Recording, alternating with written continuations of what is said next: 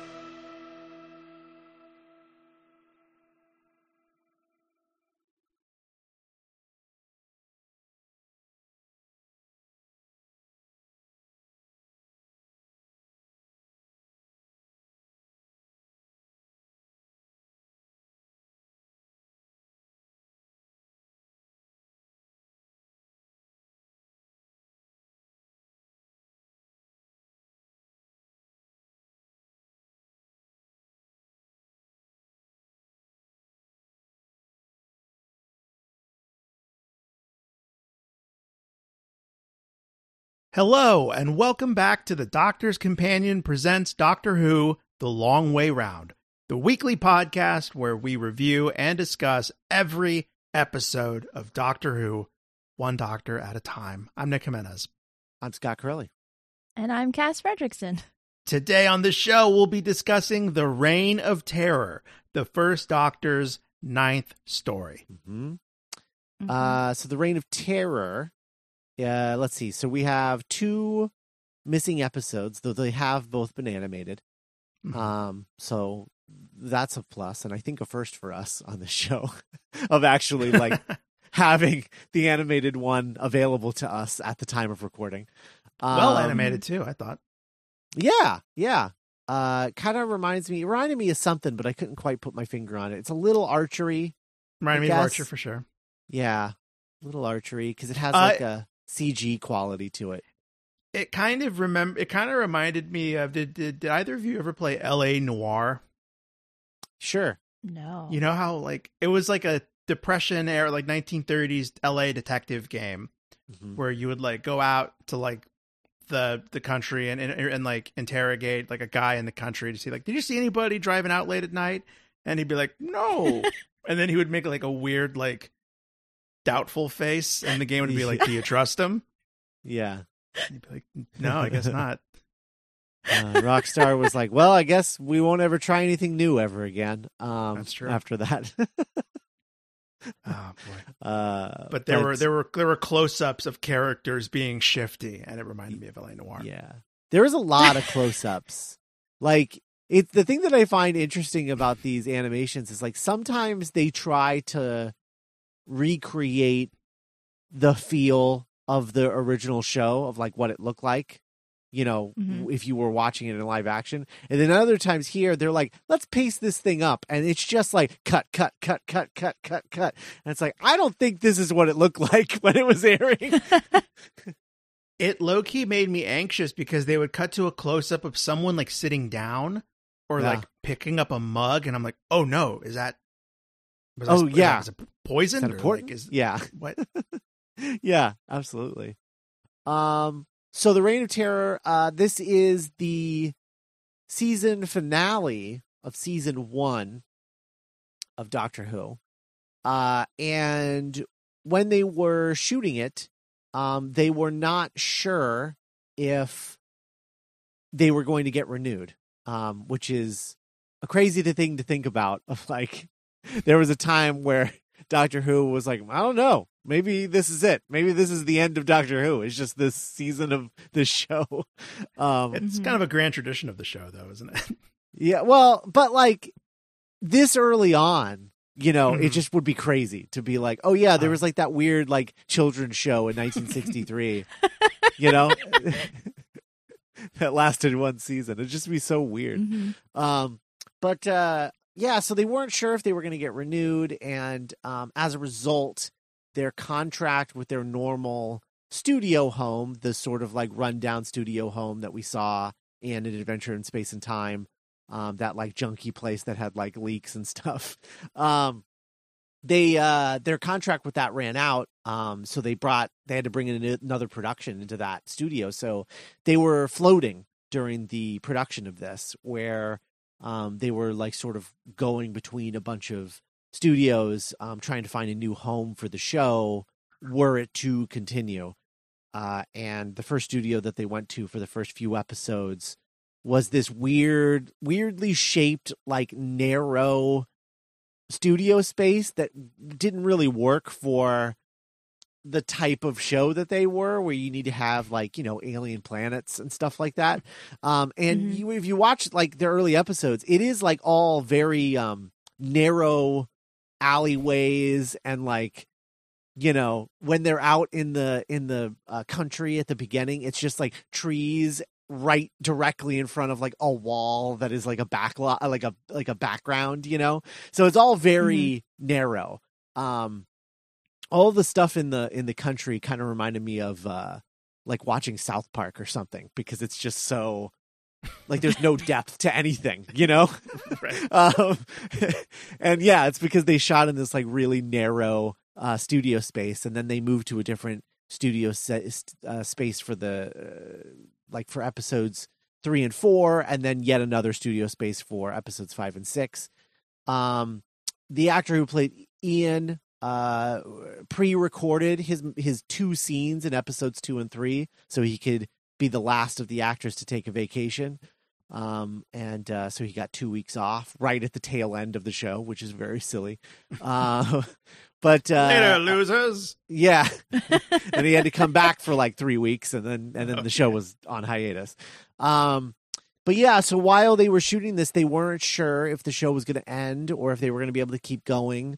And eventually, while they were shooting like episode 5, they finally got the renewal for another 13 episodes, with an option for 13 after that. And so the show would go on. But it is interesting because, as we'll talk about next week when we talk about episode 6, it does end in a way that feels like, and the adventure continues. Thanks for watching, and it's like, oh, I guess if it ended here, I guess that's just how it would end. It's like, and Dr. Samuel L. Beckett never left back home. Barbary and Ian never returned back to Earth. Yeah, right. Exactly. They just kept on, doing adventures. The writer of this episode, who was Dennis Spooner, he was a friend of Terry Nation, creator of the Daleks. And Terry Nation was like, you got to get this guy to write Doctor Who. This guy, there is no one who writes better science fiction than this guy.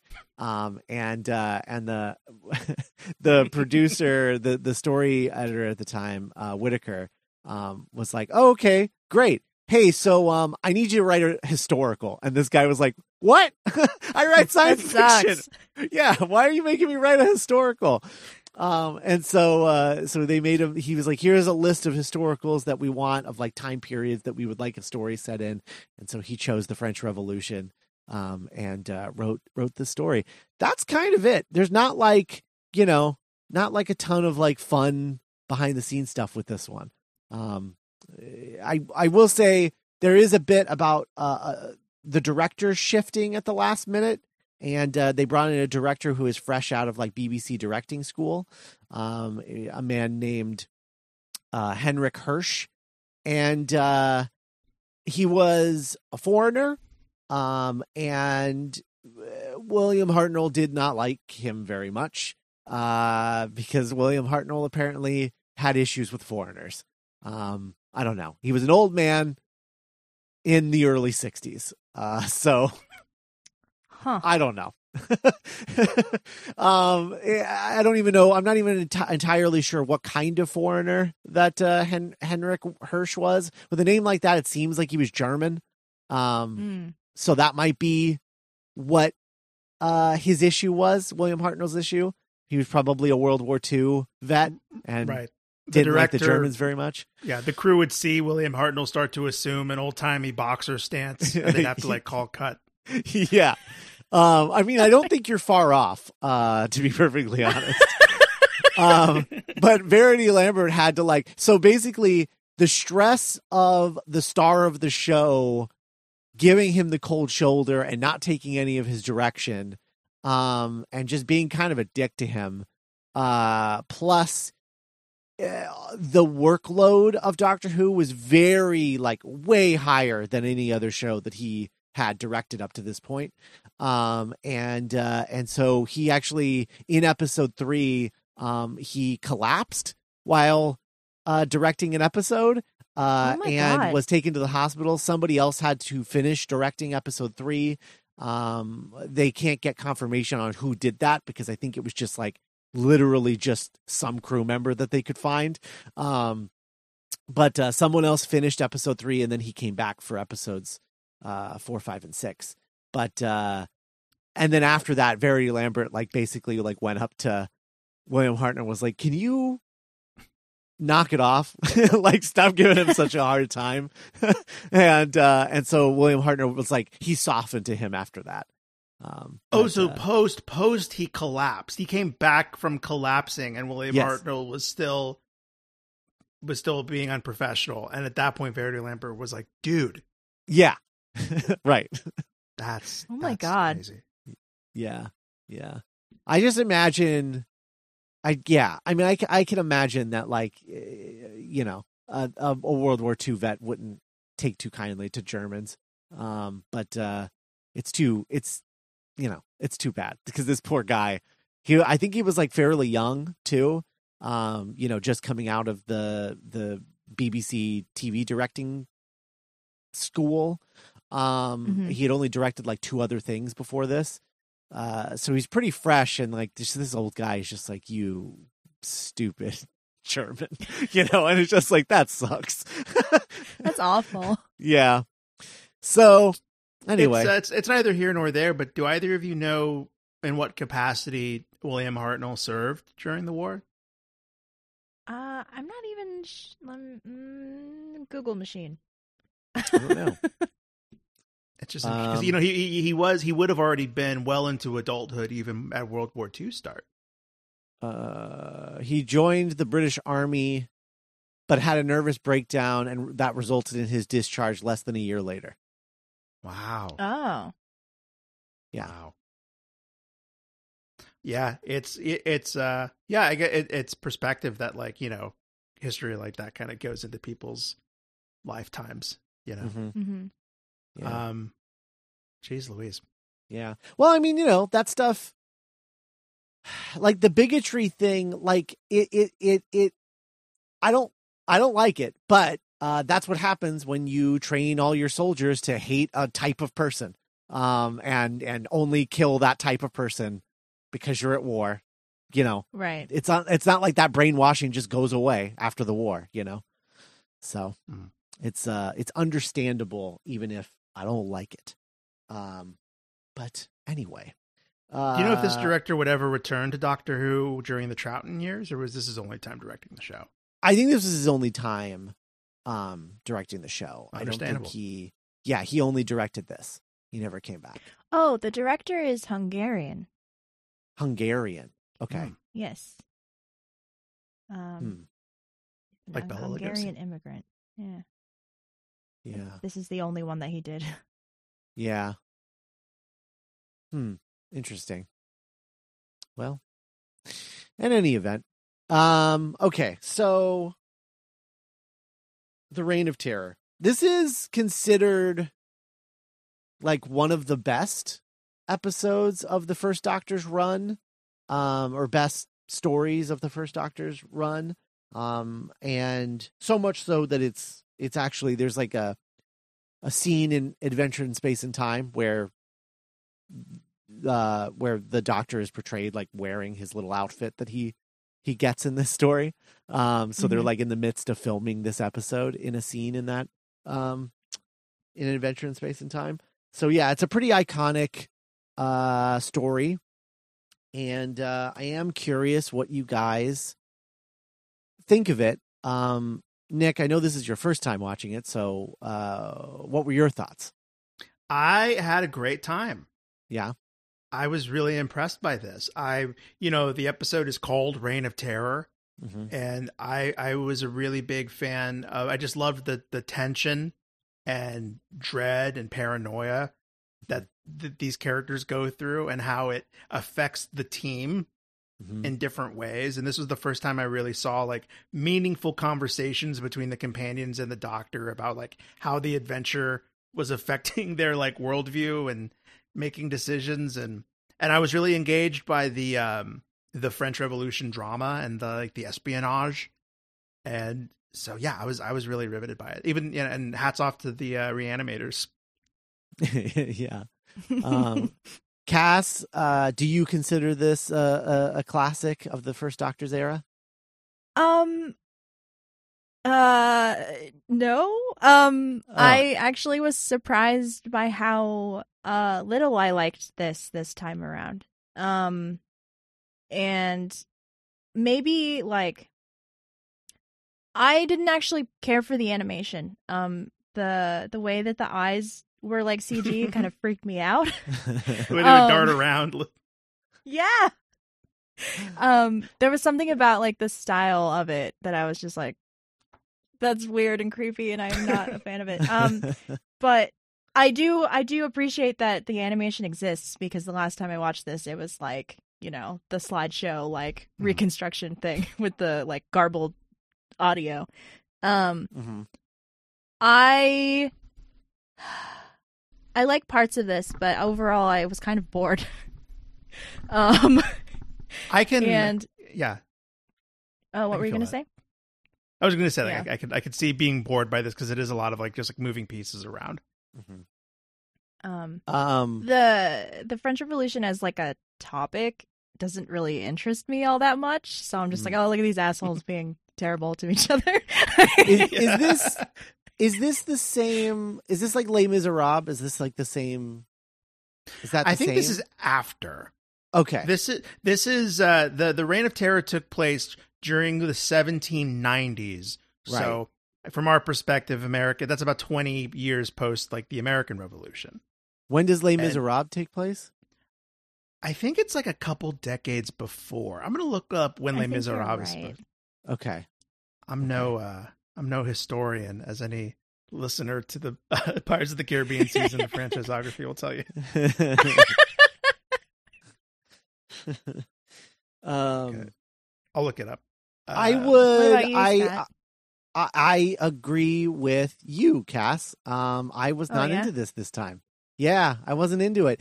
If I heard one more person say citizen, I might have jumped off a bridge. I just. Oh, please. Yeah, go ahead. You sparked something that now makes sense, because I remember they constantly refer to each other as citizen, and it felt very dystopian sci-fi. Yes. And so now knowing that this was written by someone who was really good at writing sci-fi, that kind of like clicked in a weird way. Oh, true. Yeah, that makes sense. Yeah, I don't know. I found it mostly irritating. I think Susan might be at her absolute worst in this story. She is just terrible. And yeah, I don't know. It's my favorite parts of this are the Doctor outsmarting Frenchmen. Outside of those are all the best scenes. Outside of those scenes, I think everything else is a wash. Like, I'm just kind of bored. But I love the Doctor, like outsmarting like everyone that he comes into contact with, he's a little chaos goose. Yeah, like an old folk tale, like a he's just ambling down the road, outsmarting people and bopping them on the head. Yeah. So I like everything with the Doctor in this is great. Everything else I think kind of sucks, but I don't know. I think Cass, we're in the minority on that because people seem to really love this story. I remember liking it a lot more the first time, but that was like 10 years ago now or something like that. So I don't know. Right. So three things that I want to say to what add to what Scott said, or to what we've been talking about. A, Les Miserables, the novel, was first published in 1862.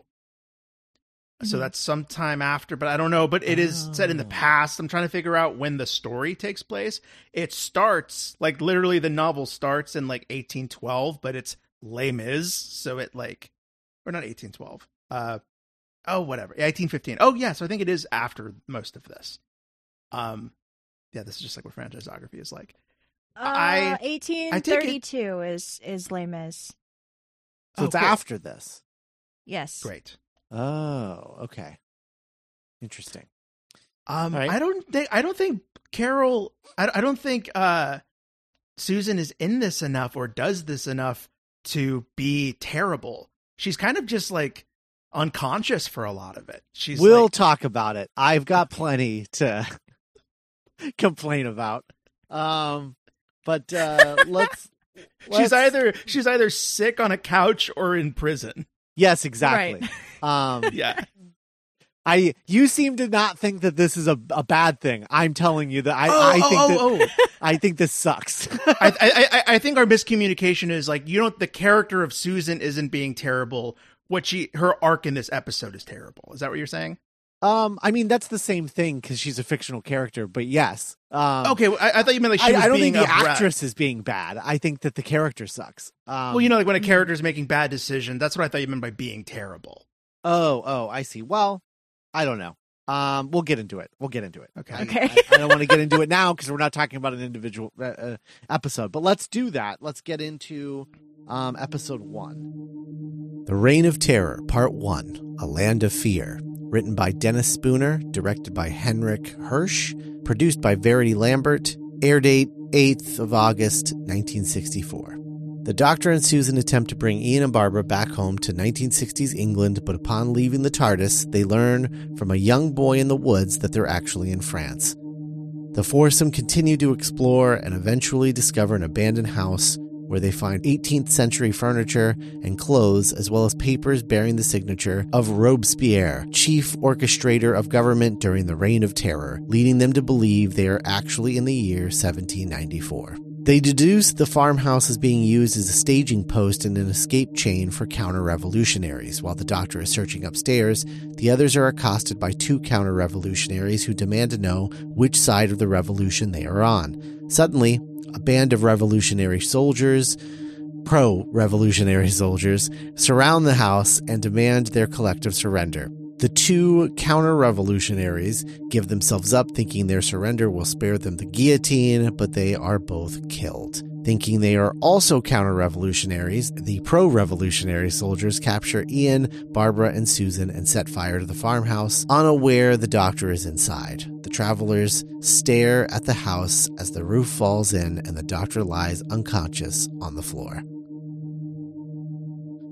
So, our last season of Long Way Around was so long ago that I forgot that the last story ended with Ian and Barbara being like, well, I think it's about time to hit the dusty trail, and move on. I'd forgotten that they were like ready to leave. What even was the last one? I guess I could. I don't have that.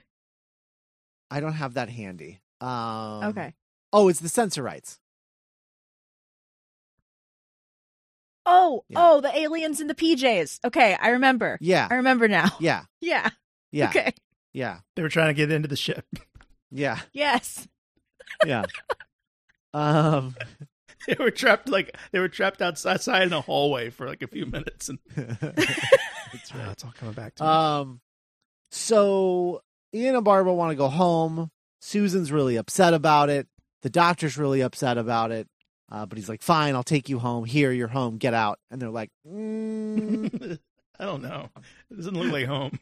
I don't know if we should trust you. I think you should probably just come with us to make sure. Which is pretty funny. I just love their little asides, like Ian and Barbara's asides. Mm-hmm. There's something about Ian and Barbara that I find so funny, where they're just like, I mean, we're obviously smarter than this guy. Like this guy's crazy. This guy's crazy and his stupid little granddaughter. They have a weird, like, it's us against them. Yes.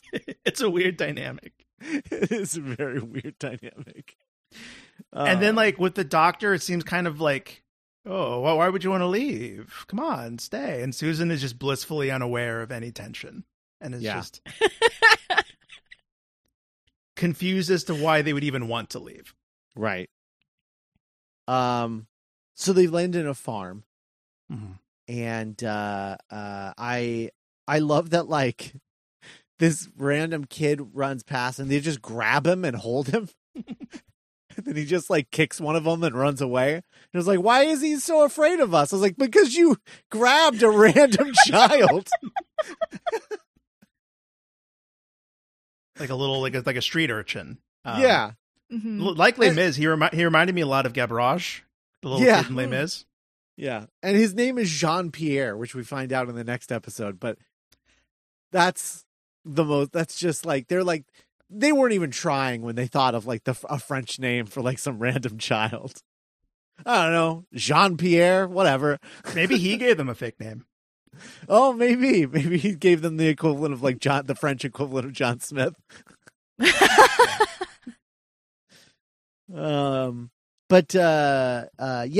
tells them that they're like 10 kilometers away from Paris. And the doctor's like, see? Did pretty good, right? Like, all things considered, that's pretty close to a major city. They're like, yeah, great. Except that kid looks like he's from the 18th century.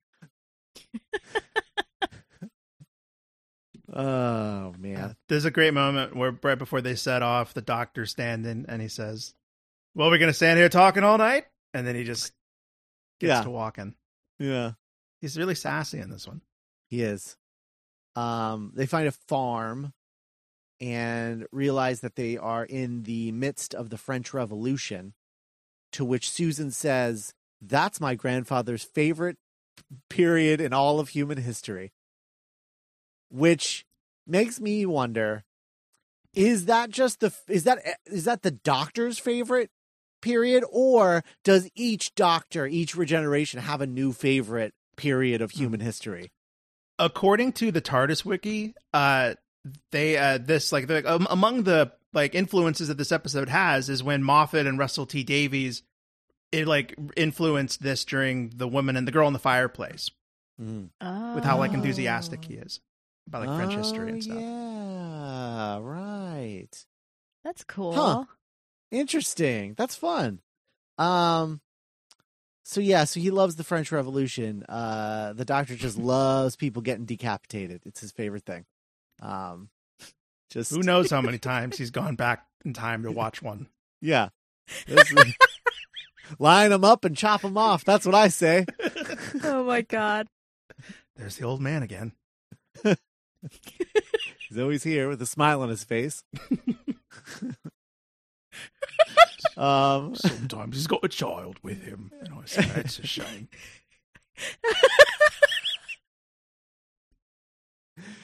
So then there's some rebels that are in this house, and they find out that they're basically in a safe house. They've, like, stumbled upon one, and then soldiers attack and set it on fire.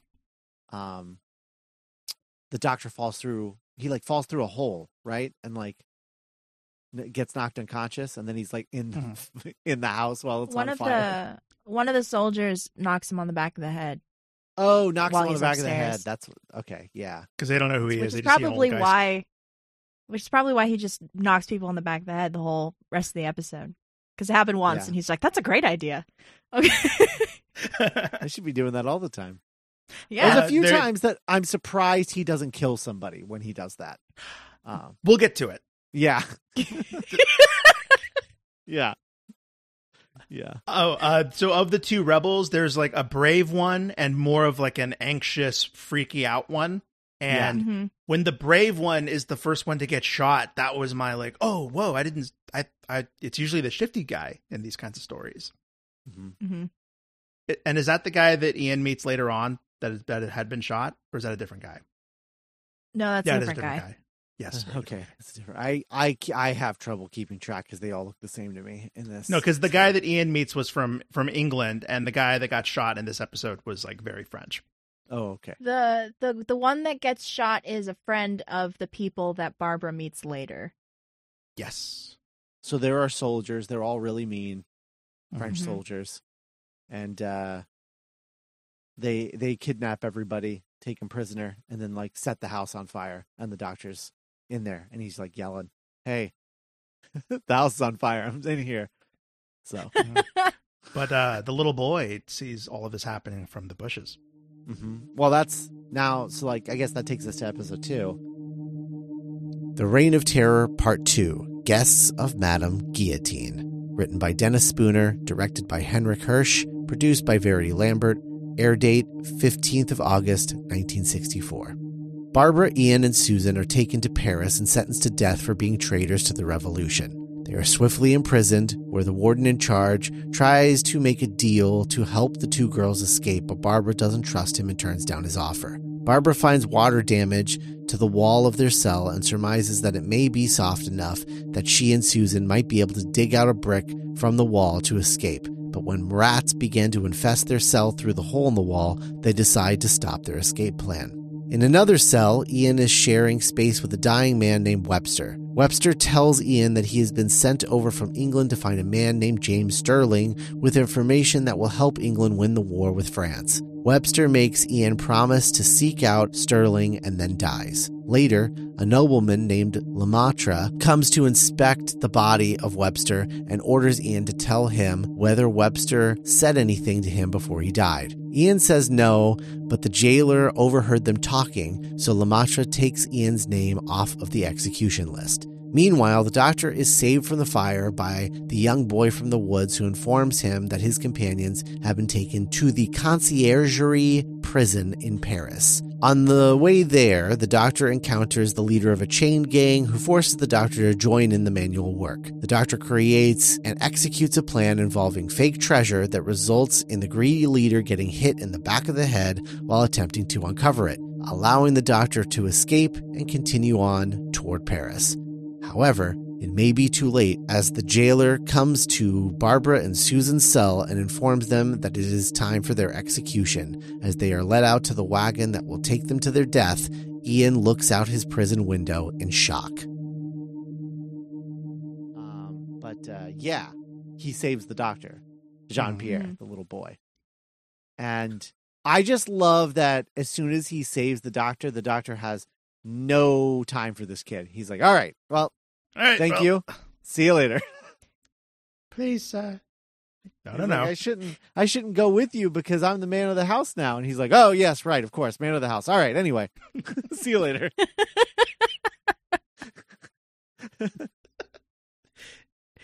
It's really funny to watch because I do one of the key characteristics I attribute to the doctor is empathy. And so that his first incarnation kind of just brushes people off or knocks them unconscious and just leaves them forever. Oh my! I like it. There's this bit where the doctor he's just like, well, I'll be on my way. And then he just like starts a montage of just like walking through the countryside to Paris. And all of that on location shooting, that is someone doing an impression of William Hartnell. That is not William Hartnell walking, because they were like, he's shooting the Sensorites. We don't have time to do this location shoot with him. So somebody went and like watched him walk around set while filming the Sensorites, and then just did an impression of him for these. It's really good. Production show. Yeah, it is. He nails it. Yeah, you did a good job. I never once didn't think it wasn't William Hartnell. So yeah.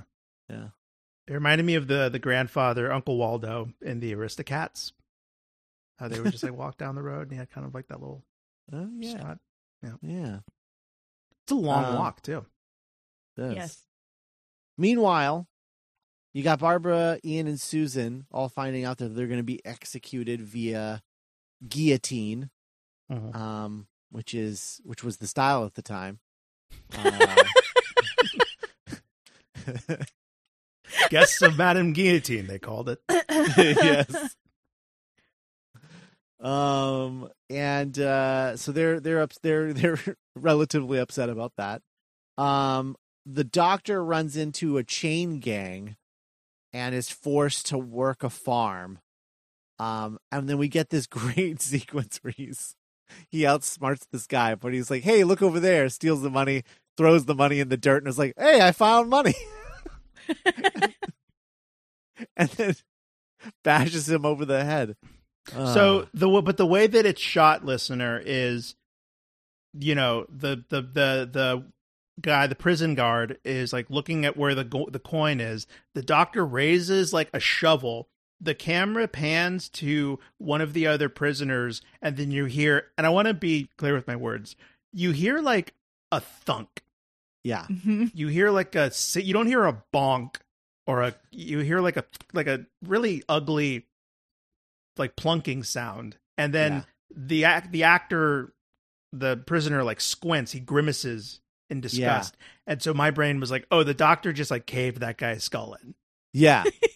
That's definitely how it's shot. And then, like, at the end of the scene, you see him and he's just snoring. And you're like, you literally, oh. yeah, he's literally snoring. Yeah. You're like, oh, okay. He didn't murder him. Though it did. It's a kid's show. Very For much. sure. I mean, lots of people get murked in this episode, though. Yes, they do. They get shot. Yeah. In the name of revolution, Scott. Yeah. Or France. My It would have been favorite awesome thing if he had about- said for France when he bashed it. My favorite thing about this situation that the doctor finds himself in is that it's his fault to begin Yes. with, because he like stops to 100%. rest, and then he like insults the guy that's like making these prisoners work, and the guy's just like, "Hey, well, you got any money? No? Okay, you can't pay your taxes. You gotta work too." Like, he was just gonna let the doctor go, but the doctor was just like, "Hey, why don't you like get off your ass and help these people?" And he's just like, "No." So, like, he insults him and then has to do labor and then like almost kills a guy to get out of it. And then just keeps on walking. Yeah. 5 miles to Paris, the sign says. Yeah, I mean, it's a really like silly sequence, but it sort of paints a larger problem with this story for me, for the pacing of it, which is just like, this story has no business being 6 episodes, and this is exactly why. Like, we just have this cutaway of him dealing with this situation that never like comes back around through the rest of the story, right? It's not like, you know, he runs into this chain gang leader again, or any of the other prisoners that he helped release, or any of that, right? None of these guys come back. So it's just like, we need to give him something to do in this episode so that he doesn't get to Paris until the end of it. Right. And that's it's just, you're just stretching the story out for no reason. It just feels very artificial to me. But that's not to say that this wasn't a fun watch. That you know section. what, I'm just now, you know, I watched this over the course of 2 nights. Yeah. So I watched 1 through 3 at night, and then this morning I watched 4, 5, 6. And I was riveted by 4, 5, and 6 a lot more than 1, 2, and 3. And I remember feeling a lot of the thoughts or thinking a lot of the things that y'all two were talking about, which is, I was a little bit bored and disengaged. I wasn't really moved by or riveted by the characters yet. And then maybe it was just the difference between like it being the morning and having my tea or whatever. Yeah. But I was like, oh, wait a second. So-and-so betrayed so-and-so. What will this mean for France? Oh man. Yeah. And then Susan and Barbara are taken to the guillotine. I mean, that's an important character we meet in this episode, I would say plot-wise, is the jailer. Sure. Yeah. He reminds me of like a Princess Bride character. Like, he's just very silly, this guy. Yeah. He's a doofus. Very gullible. Yeah, he's very much just like tossed between the sides as a patsy, just whoever Yeah. can bribe him next. Yeah. Yeah, it's true. So I looked up the writer of this, Dennis Spooner, because I wanted to know if if he wrote any other stories, because after like being made to write a historical. So I think it's funny that one of the other stories that he does write in Doctor Who for the first Doctor is The Romans, which is another historical. But that one is it's like a comedy. So like there are a lot of characters that are like the jailer in The Romans. I like The Romans a lot more than this story. So I think it's like it's kind of interesting to me, like where he kind of like maybe he's like, oh, I like that jailer guy. Maybe I'll just bring him back, or not him, but some like a character with that same kind of temperament. Yeah. That's interesting. Oh, and also something just to bring up, like just for the aid of our conversation later, something that happens in this one is Ian is in his jail cell. He meets the British guy that's been living in France aiding the revolution. And right before he dies, he tells Ian to find James Sterling. Yes. Yeah. Right. Another Englishman who's been living in Paris. Right. Okay. That makes sense. You're right. That is important. But it ends with Ian like seeing the girls like carted away to the guillotine. Right. Which is interesting because the cart that they're put in, they do not have like chains. They're not in chains. They're just put in the back of like the equivalent of a pickup truck, and they're just like, stay here. We find out later that Susan is sick, but my first note for this episode is it looked like Susan was taking a nap on the way to the guillotine. Yes. Because she's just kind of like kneeling on a post. Yes. The Reign of Terror, Part 3, A Change of Identity. Written by Dennis Spooner, directed by John Gorey, produced by Verity Lambert, air date 22nd of August, 1964. The wagon carrying Susan and Barbara halts temporarily to change horses. Barbara suggests that they could use this opportunity to run, but Susan has too much of a headache to escape getting their heads cut off. Luckily for them, their transport is hijacked by two counter-revolutionaries named Jules and Jean, who kill the guards and escape with Susan and Barbara back to their safe house. There, Susan and Barbara tell them about the farmhouse being burned down and their cohorts being killed by soldiers. Jean and Jules speculate that there must be a traitor in their midst who is giving away the locations of their safe house. At that exact moment, another counter-revolutionary arrives named Leon Colbert, who is definitely not the spy. Back at the prison, the jailer is called away while serving food to the inmates, and in his rush, leaves his set of keys in the lock to Ian's cell because he's an idiot. While the guard is gone, Ian removes the key to his cell and replaces it in the lock with another key on the ring. When the jailer returns, he thinks he got away with his forgetfulness and then gets drunk. Ian takes this opportunity to sneak out of the prison, unaware that Lemaitre is following him to determine whether Webster had said anything about Sterling to Ian before he died.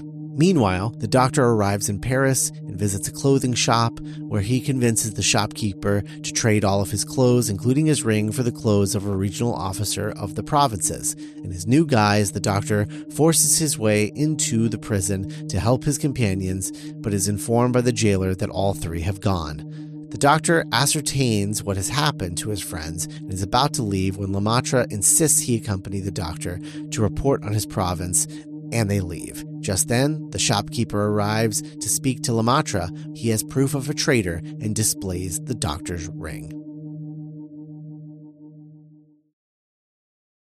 So, episode 3, we get a few things. The jailer leaves his keys in a cell door.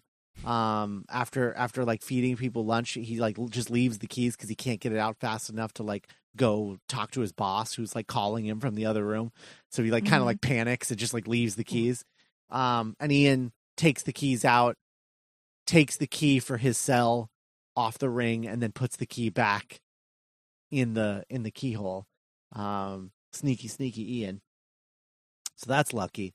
And then I am curious if he eats his slop or not, but like, did he after that? Did he's like, well, I mean, I'm here, so he just like eats the food too. Yeah, and then we get the thing that really annoys me, which is that so the horse pulling the cart that Susan and Barbara are on throws a shoe, and so they're stuck there, and all of the soldiers are distracted by the horse thing, and so Barbara's like, all right, now's our chance, Susan. Let's run for it so we don't get our heads chopped off. And Susan's like, but I have a backache and a headache, so I can't. I think I'd rather just stay here and get my head chopped off. So what? I agree with your sentiment that this is ultimately like weak, like not the best story, like plot wise. Yeah. But like they had been like for some reason trying to just dig their way to freedom for all of episode 2. Yeah. And like had been chipping away at raw rock. And there's like a whole scene where they're both like, but both of our hands are so blistered, and they're already like tired. And we find out later she's coming down with like the chills. Uh-huh. And so like that's like the plot reason why she doesn't want to leave. But like that's not the strong, that's not the best reason. Yeah.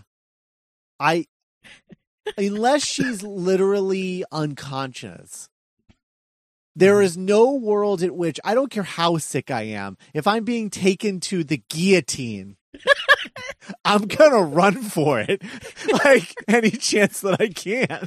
Right? But she's just like, maybe it's for the best. I don't know. I'm pretty sick. I'm tired, Susan. I'm tired. I know I don't look it, but...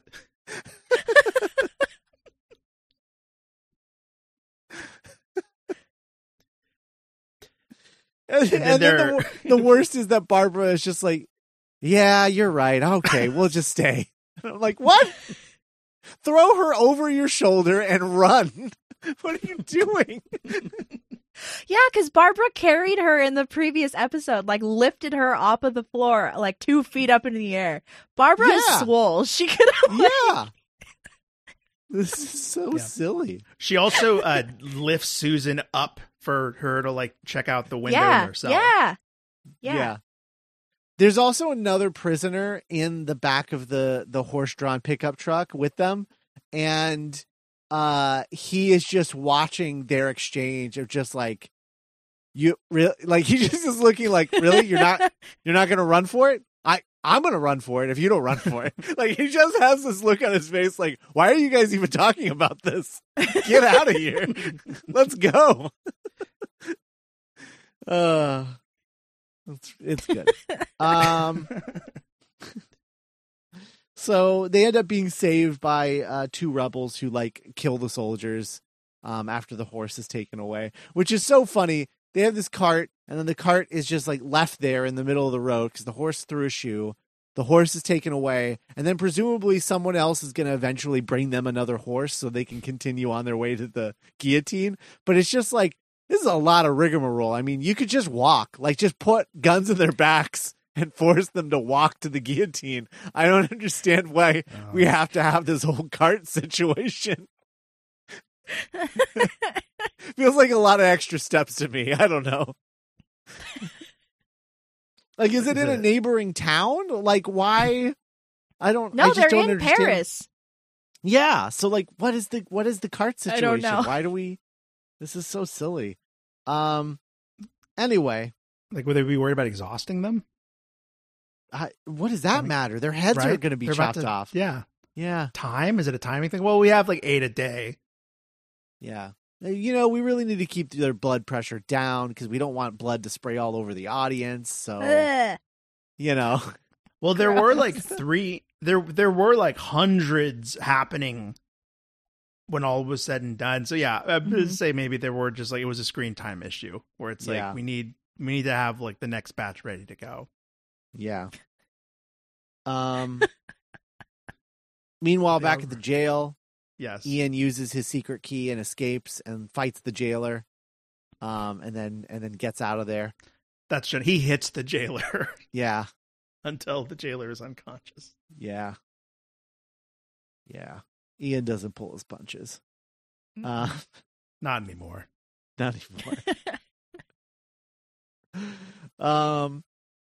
And then meanwhile, the doctor has arrived in Paris. He goes to a shop And he's like, I need new clothes. I need new kicks.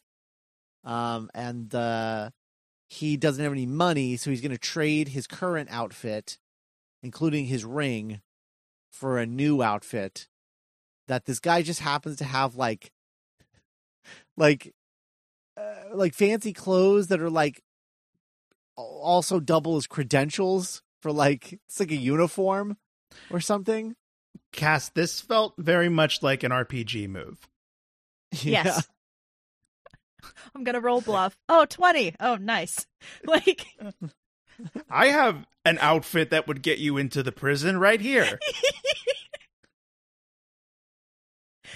so yeah, Oh, he man. like barters for a new outfit and like a medal that like places him as like a regional government body, and he also gets like parchment, so he like forges his paper and then it's just like walking around in this stupid feathered hat. Ugh. I really hope 14 I want a Doctor Who disguises themselves again Yeah. and like creates characters besides like the psychic paper, but really puts effort into it.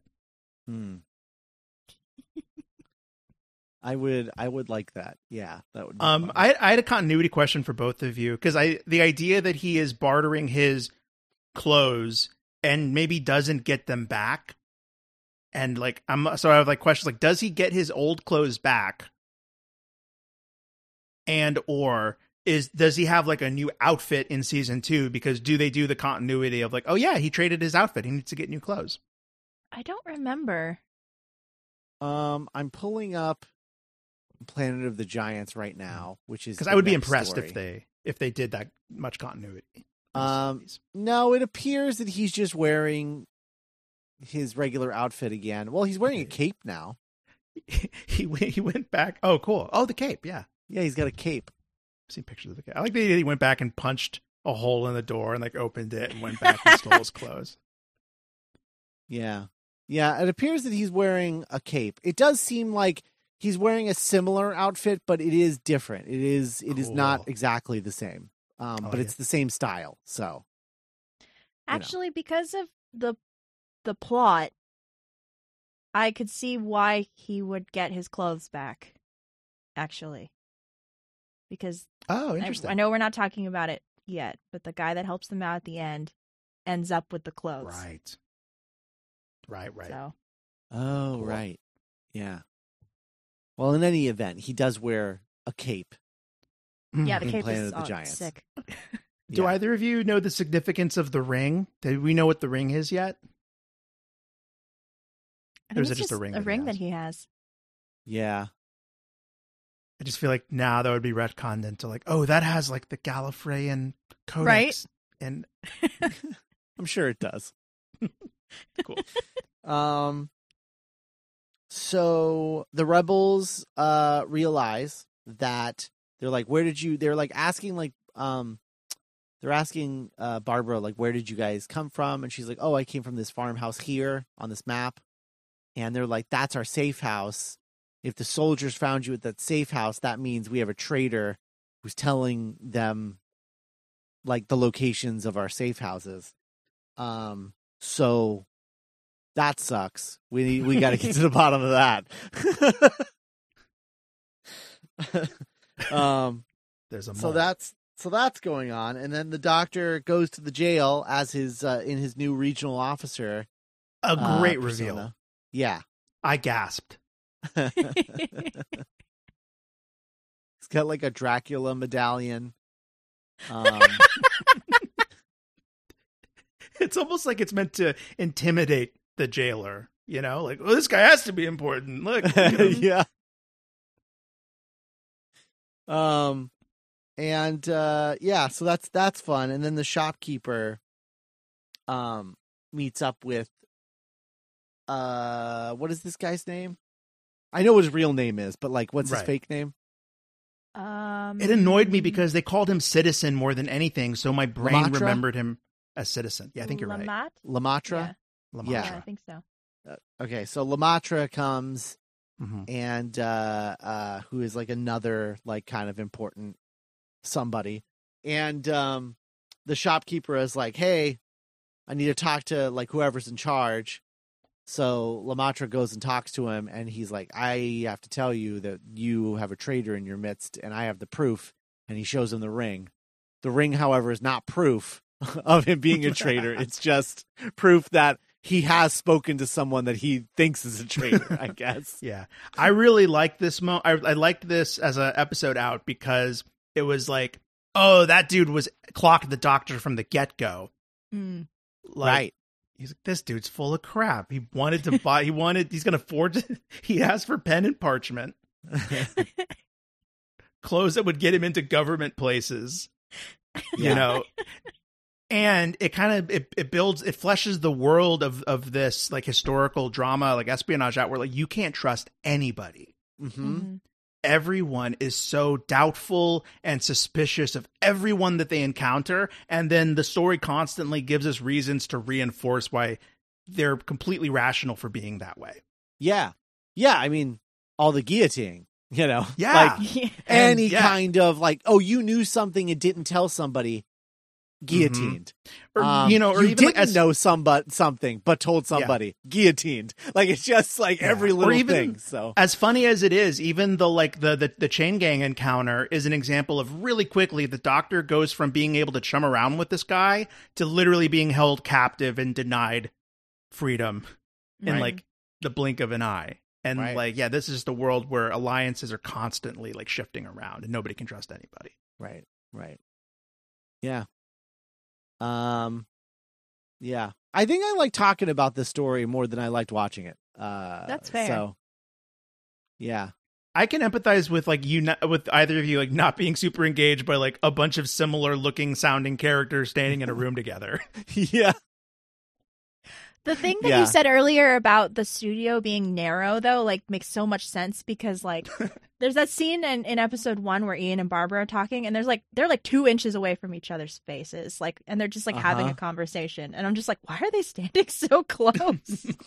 Yeah, it's sexual tension, Cass. Well, no, and then like the guy who's dying in the jail cell with Ian is just like he like grabs him, and he's like even closer, and I'm just like, what is happening? Sexual tension, Cass.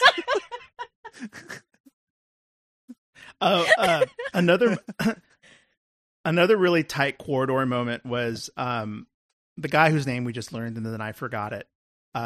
He sees Lemaitre. He sees Ian leave the prison. He goes, "We shall see if you're delivering a message to James Sterling. We shall see." And he's like standing next to a wall. Like, you can kind of see like the edge, like right by his nose. Mm-hmm. Oh yeah. Very weird, odd shaped building for a studio, to place a studio inside. Mm-hmm. We're gonna film things here. We're gonna build sets in this narrow hallway. Very strange.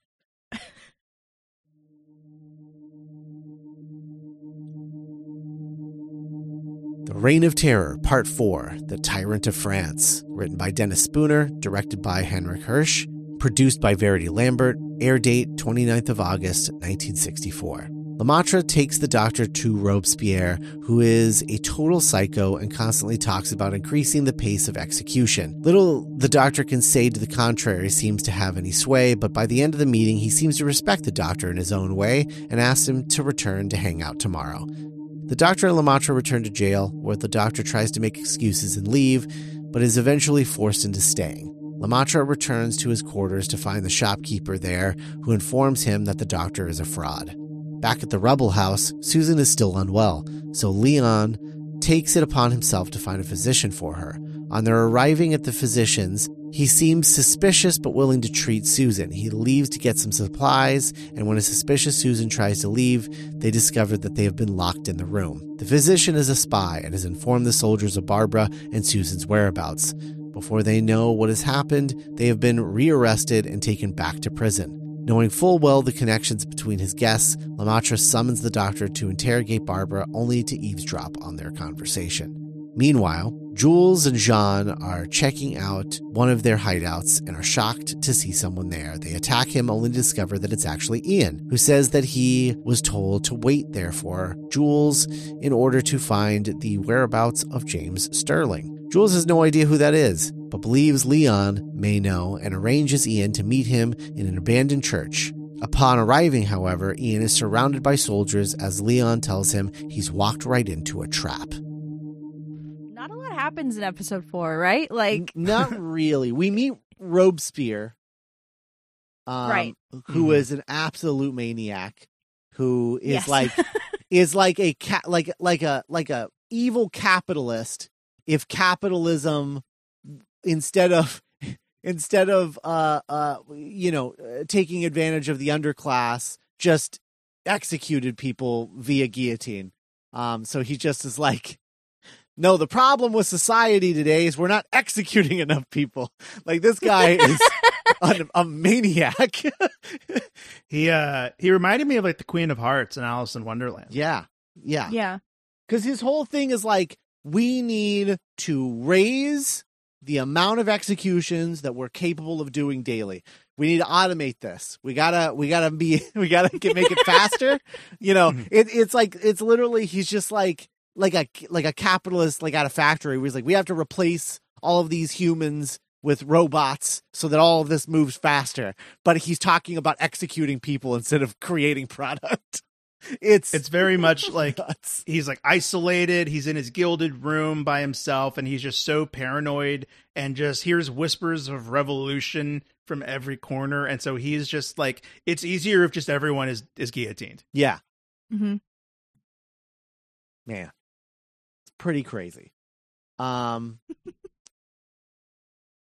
this is also, we get like an extended scene in this where the shopkeeper is tattling on the doctor, Right. to Lemaitre. Takes a bribe. Right. So there, you got that going on. Ian and Barbara are reunited after Ian gets back from vacation. But yeah, they like find him in the safe house and they like attack him, Barbara's new friends. And then Barbara's like, they knock him out. yeah, this is Ian. This is the guy I was telling you about. And they're like, oh, well, we'll pop some champagne then. Sorry about the bump on your noggin. And Ian's like, no problem, friends. Oh, because Ian was asking about one of the rebels by name because of the guy that he met in prison that was like, get this message to this guy, to Sterling, and you can find him via this guy who Barbara. Yeah, he's like, there's a guy you got to talk to. I think that was Jean Leon, who was like, this guy will totally know who James Sterling is because he knows who everyone is, and he's the guy he's one of the two guys that rescued Susan and Barbara. Mm-hmm. Mm-hmm. Susan, I don't think this is when she really like is absent for. I think she might not even be in this story. They'll like Barbara like, oh yeah, she's upstairs, or she's still sleeping, or she's sick. Well, and they take her to that doctor, and she's in that scene. But yeah, she's not in most of it. Okay, is the physician scene in this episode? Yeah, the physician scene is in this episode. Yes. Okay. Yeah. Okay. Where the physician is a spy, and is like says like, oh yeah, so do you know what's wrong with her? Oh yeah, she just needs to have some bloodletting going on. I'm gonna go get some leeches, and we'll take care of that lickety split. And they're just like, what the fuck? What are you talking about?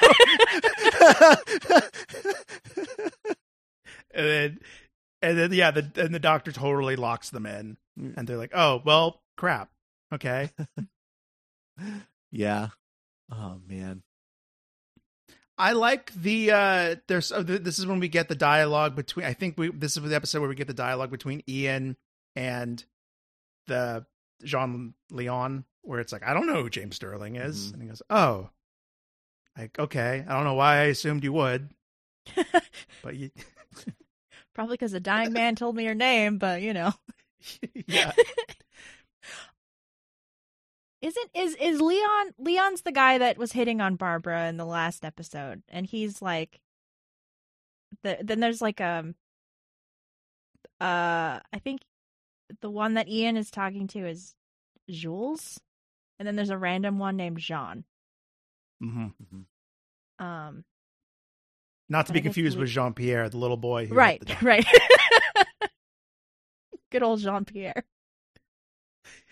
Hope he's okay. Yeah. What's the doctor doing during this episode? I feel like he's the just puttering doctor- around.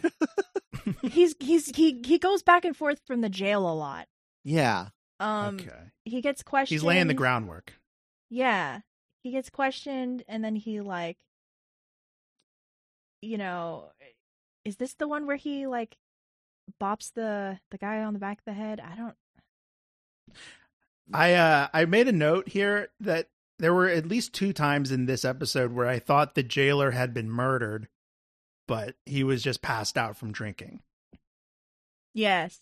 Oh, no, the doctor goes with Lemaitre to speak to Robespierre, and then he insults Robespierre, and then it feeds into Yes. his paranoia, and then he takes him back to the jail. Right. And he's like, "Well, I want to question you tomorrow, so you have to stay here."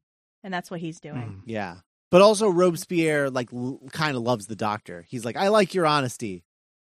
He's kind of he's like, I like the cut This of your guy. jib. I don't Yeah. agree with anything that you're saying, but I like that you're saying it. No guillotine today. Yeah, that's a very weird opinion of the doctor. He's just really into his honesty. I don't know. It's like Mank. Yeah. Because there's a guy in the room who's telling him to shut up. And he's and Robespierre's no, let him talk. He's just looking out for me. He's letting me know of the things that I should be aware of. And I'm just wow. He's not like the other girls. Yeah. He's honest. And then Ian goes to meet Leon. And then a bunch of soldiers are there to trap Ian. Yeah. I'm the spy. Yeah, he's you fell right into my trap. I'm okay.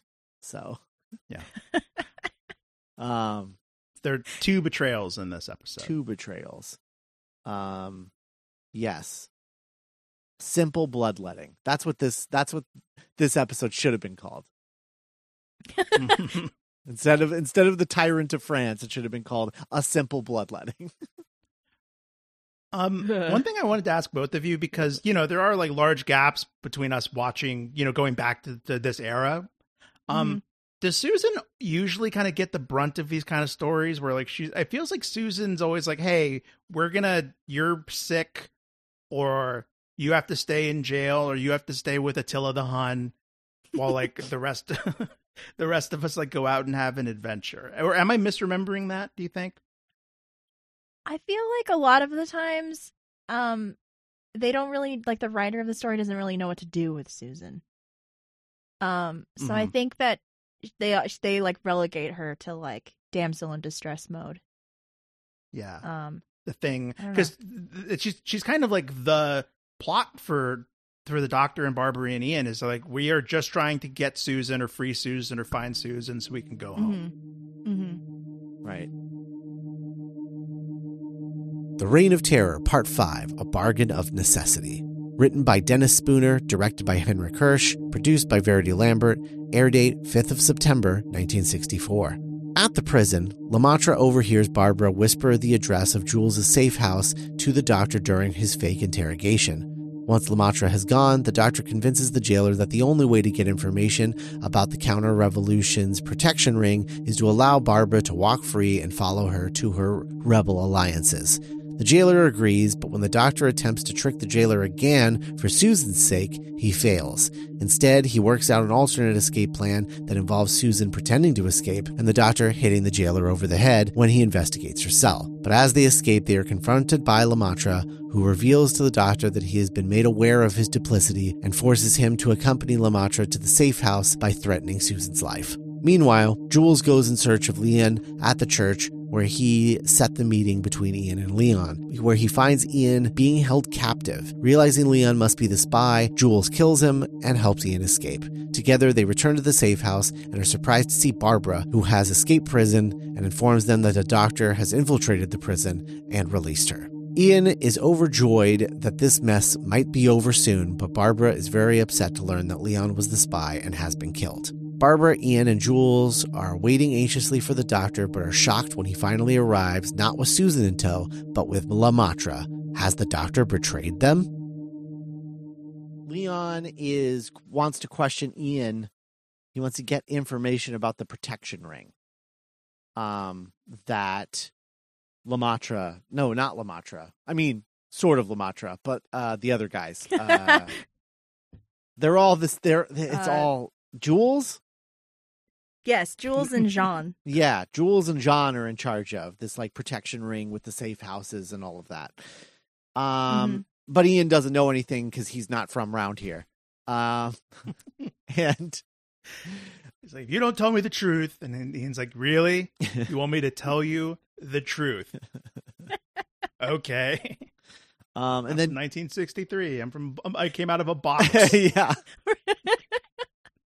And then Jules finds Ian and like kills everybody, including Leon, and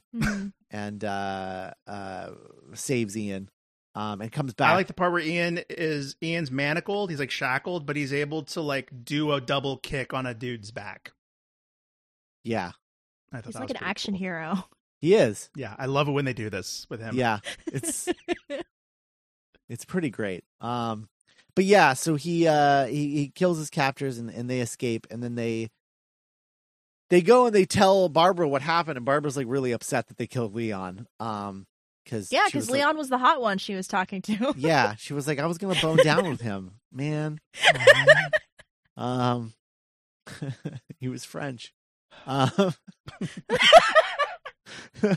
So, meanwhile, the doctor. So the only reason that they're able to tell Barbara is because the doctor convinces the jailer to like let Barbara go, and she'll be like, yeah. And then, we just follow her because she'll go back to like the safe house, and we'll be able to find the safe house and, tell the old French government where all this business is taken care of.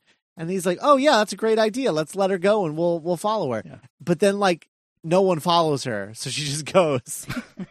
And then the doctor's like, hey, so where did Barbara end up going? And he's like, what? I thought you were following her. And he's like, no, I thought you were following her. He's like, well, we better let Susan go too and try to do the same thing. Just makes a series of high deception rolls against this guy. Yeah. But the jailer is always like, he's a real fool me once. Yes. Type fair guy. Enough. Yeah. He never falls for the same trick twice, but the doctor always tries it twice every time. He never falls for the he never falls for the same trick twice, but he will always fall for a new trick. Yes. 100%. So then the doctor executes an escape plan for Susan, where he has Susan like hide behind the door so that you can't see her through the window. Yep. And then says, oh my God, she's escaped. And the jailer comes running in, and then he bashes him over the head. And it's like, all right, let's get out of here. God. Classic doctor. Oh, doctor. Man. Do you think, I don't know offhand, but do you think the doctor has ever used this technique to get somebody out of jail? Like again over the course of the show? It feels like something I've seen before. There's not. Please. This feels like something Pertwee would do, but Yes. instead of like using a bottle, it's just the Venusian Aikido. Like he just chops him in the back of the neck. Right. I was just about to say I think 1 and 3 are like the only doctors that I can imagine like knocking a dude out or punching someone in the face. Like I can't really picture a lot of them being violent. Yeah. 2 might like avoid somebody fighting him and then get them to like accidentally like knock themselves out. Like he could do something like that and be like, oh dear, oh well. Have we watched the Fourth Doctor story where he like twists a guy's neck yet? I don't remember what story that's in, but I know it's 4. Yeah, MacGruber rips a dude's throat yeah, out. no, I don't think it we're. looks like he like snaps his neck. Yeah, I don't think we're quite there. I think that's. Is that Seeds of Death? Yeah, maybe. Okay, It might be. okay. I know it's 4, and I know he's running across like a manor yard because he like snaps a guy's neck and is just like, oops, he's gonna be asleep, and then just keeps going. Yes, asleep forever. That was canonically his first murder. Oh man. So anyway, the Doctor and Susan, they're like on their way out, and they bump into Lamatra, who forces the Doctor to Yes. take them to the safe house. And then and then we get this scene that I enjoyed because it was a little bit. I can't remember another scene like this where Ian is very like, well, he got what he deserved. He was a mole. He was a traitor. And Barbara's like, listen to yourself, dude. Like, the other side, he's a patriot. Like, this is just a circle. It's the reign of terror, Ian. Yeah. Like, what? Why are you taking sides during the reign of terror? And he's like, I don't know. I want to go home. I think it is. It's Barbara. I think it is Barbara that says like, I'm so sick of death. Mm-hmm. Mm-hmm. And it's a cool line for like your season finale. Yeah. Because this hasn't been like an overtly violent season, but I'm sure if we go back through this first season, there's been like a few fatalities at Barbara's scene. Yeah. Didn't they witness like the first murder in like the caveman episode? Yeah, I think. Yeah, and then like the That Daleks. does something to you. Yeah. They like invented murder. Yeah. And then the Daleks, I mean, they kill all kinds of people. And then they killed the and Dalek, then, remember? Right. Yeah. So And I guess like a lot of people died in like the Sensorites last time. I don't remember, but I'd be sick of death Seems like too. the safest. yeah. Yeah. And then they're interrupted by the Doctor, right? Yeah, and the cliffhanger is like, the Doctor betrayer? What? Dun dun dun. Oh my god. Tune in next Saturday. The Reign of Terror, Part 6. Prisoners of Conciergerie. Written by Dennis Spooner. Directed by Henrik Hirsch. Produced by Verity Lambert. Air date 12th of September, 1964. Lamatra reveals that he has been orchestrating the release and recapture of the Doctor's companions since the beginning. When Ian questions why he would do this, Lamatra reveals he is, in fact, James Sterling. Sterling was placed deep undercover and was supposed to intercept Webster at the prison, but he was too late. Ian relays Webster's message that Sterling should return to England immediately. The spy agrees, but presses Ian for more details on Webster's last hours. Initially, Ian can't remember any details, but when Sterling begins to talk about the fact that he was called to follow Barris for Robespierre, Ian recalls the words Barris, meeting, and the sinking ship. Sterling recalls that this is the name of an inn, and they realize that this is where the conspiracy against the first deputy will take place. It is decided that Jules, Ian, and Barbara will be placed there undercover in order to gain information from the meeting. Jules, disguised as a guest, and Ian and Barbara, disguised as landlord and serving woman, are undercover at the inn. When Barris appears, he seems unsure at first, but soon warms to the place.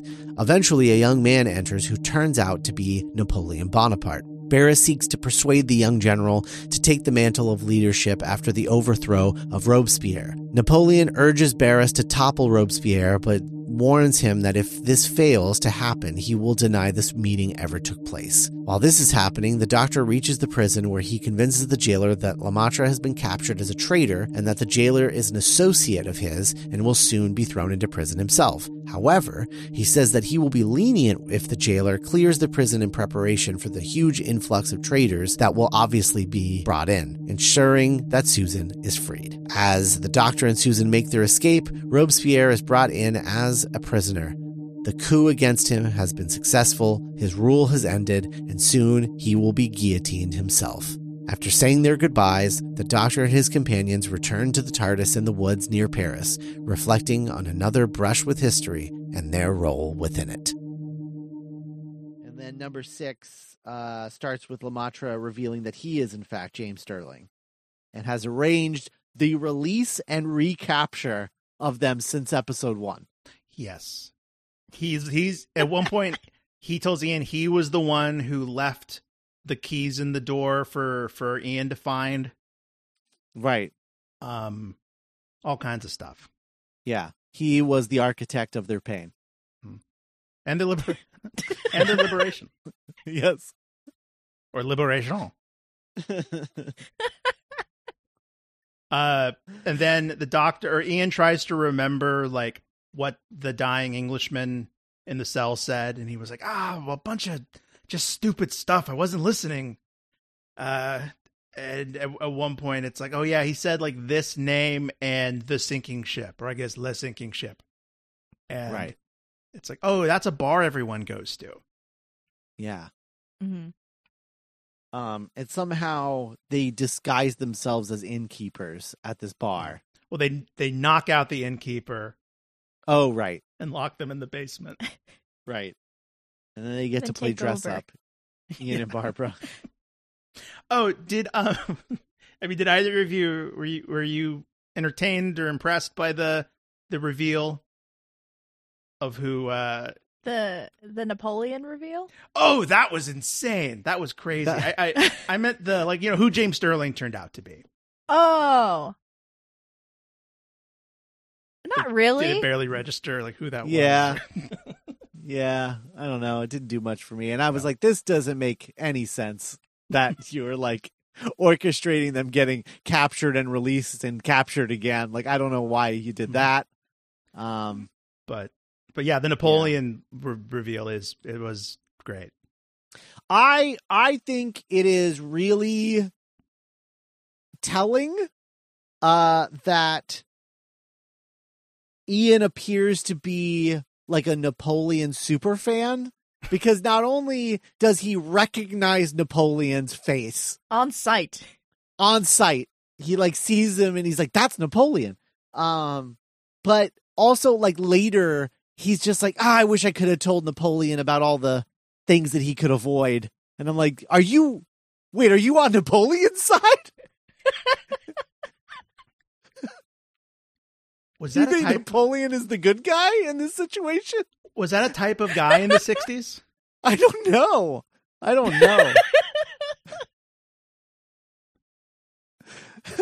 he was like revved up for Napoleon.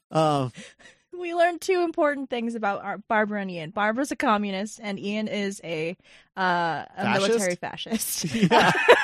Can I make it any more obvious?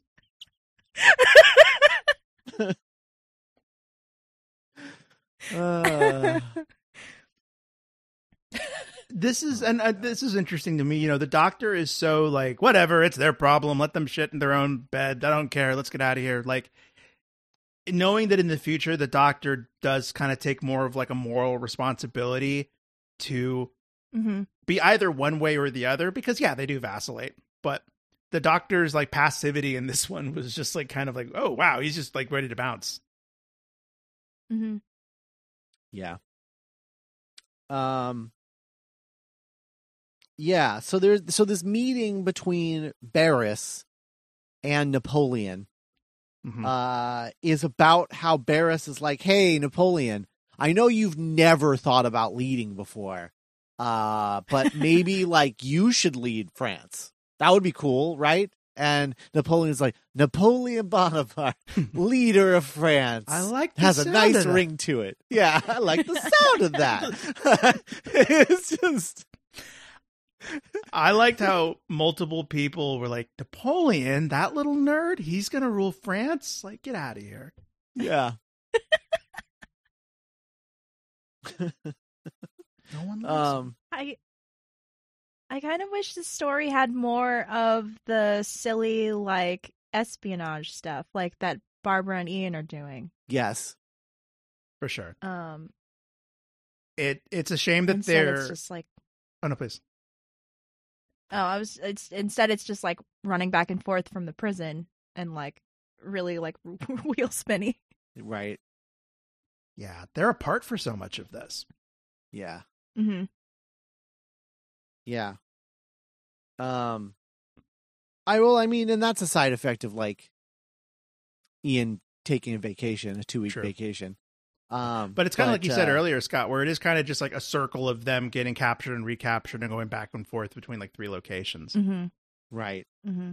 Yeah, I'm with Cass. I think this is probably the best episode of this, and I think it's for that reason of like there's like fun espionage, like silliness, and I wish the whole story was loaded with that. I think that would be awesome. I mean, there's a little bit more of it because you get like the doctor like pretending to be a big important man, but like.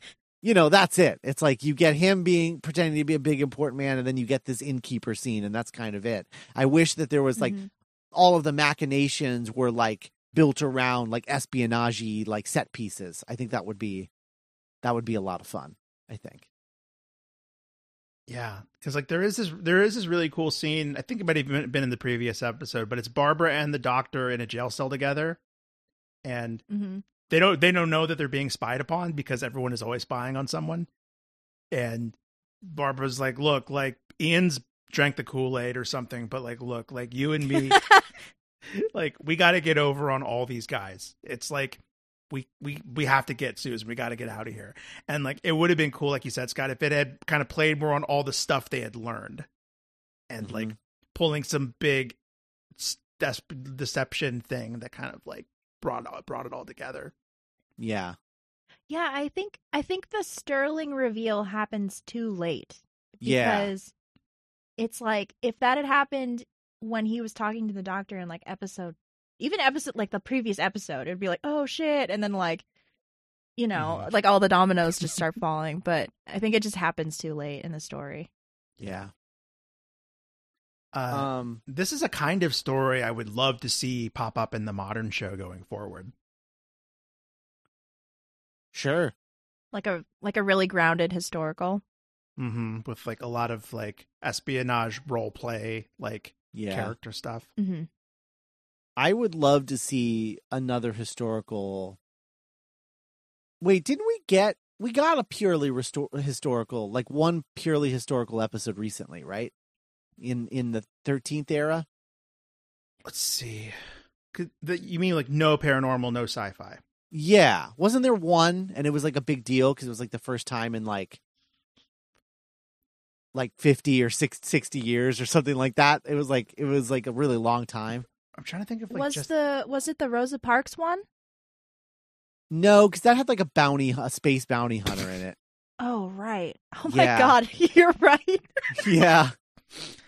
Was it Witchfinders? Did Witchfinders have? No, the Witchfinders ended up. You thought it was magic, but it ended up being an alien in the dirt. Oh right, right, yeah.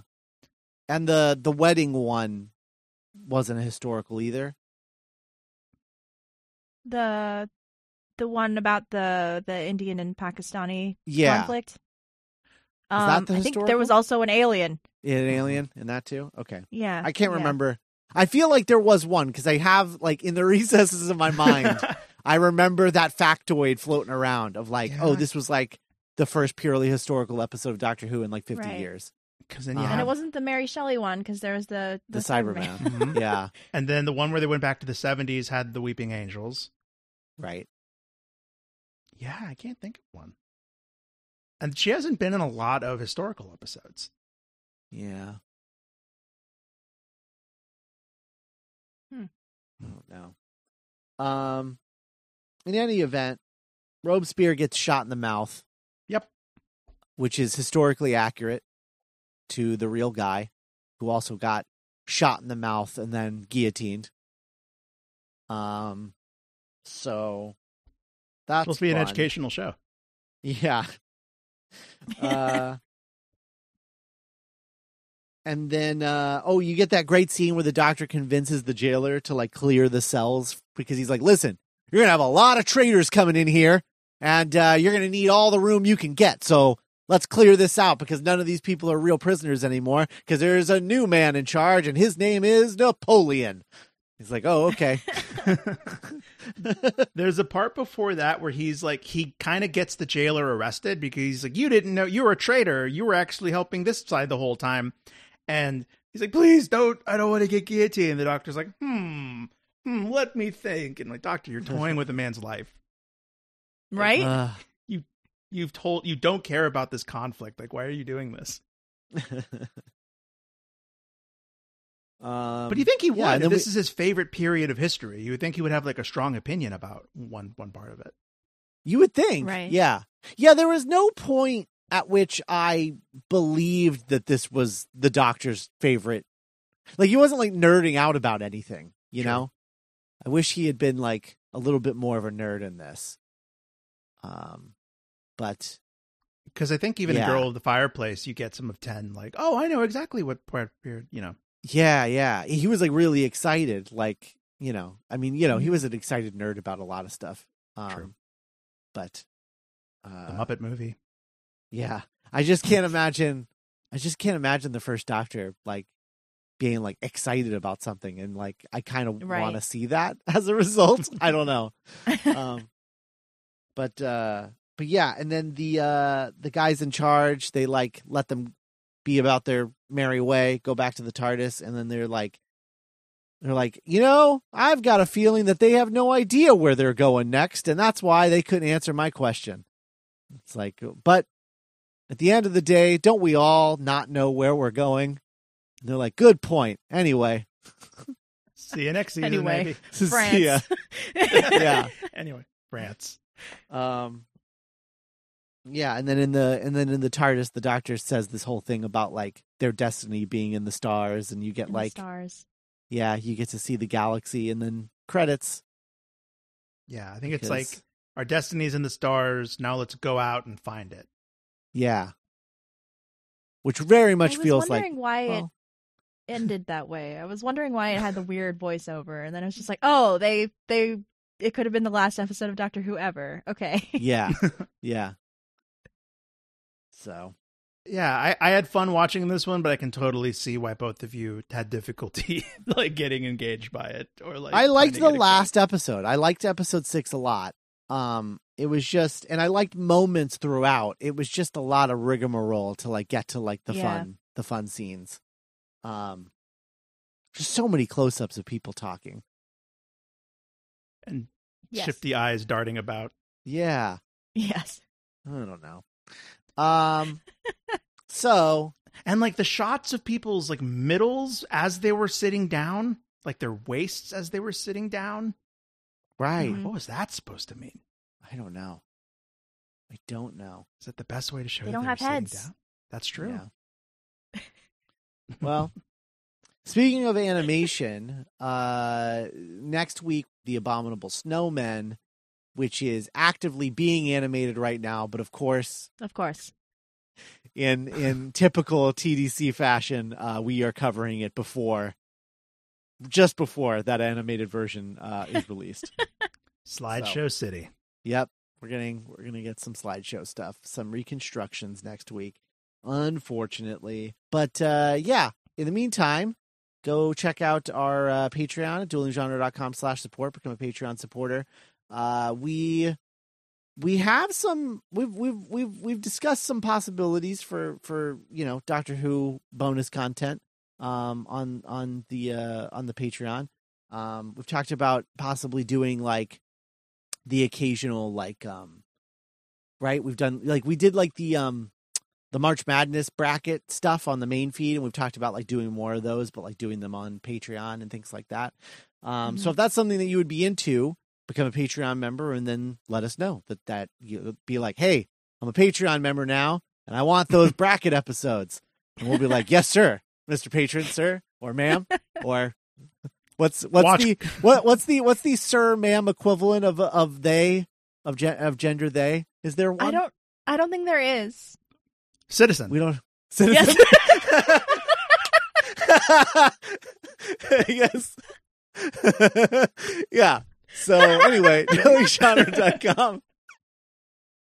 duelinggenre.com /support. Become a Patreon citizen, and we'll make some TDC bonus content. We've also talked about watching all of Russell T Davies like shows that he's done since like he left Doctor Who, and like maybe we could do that as Patreon stuff. Things like that. So Time Traveler's Wife premieres or is out now, I guess, as of you hearing this. Stephen Moffat's HBO show. So maybe we could talk about that.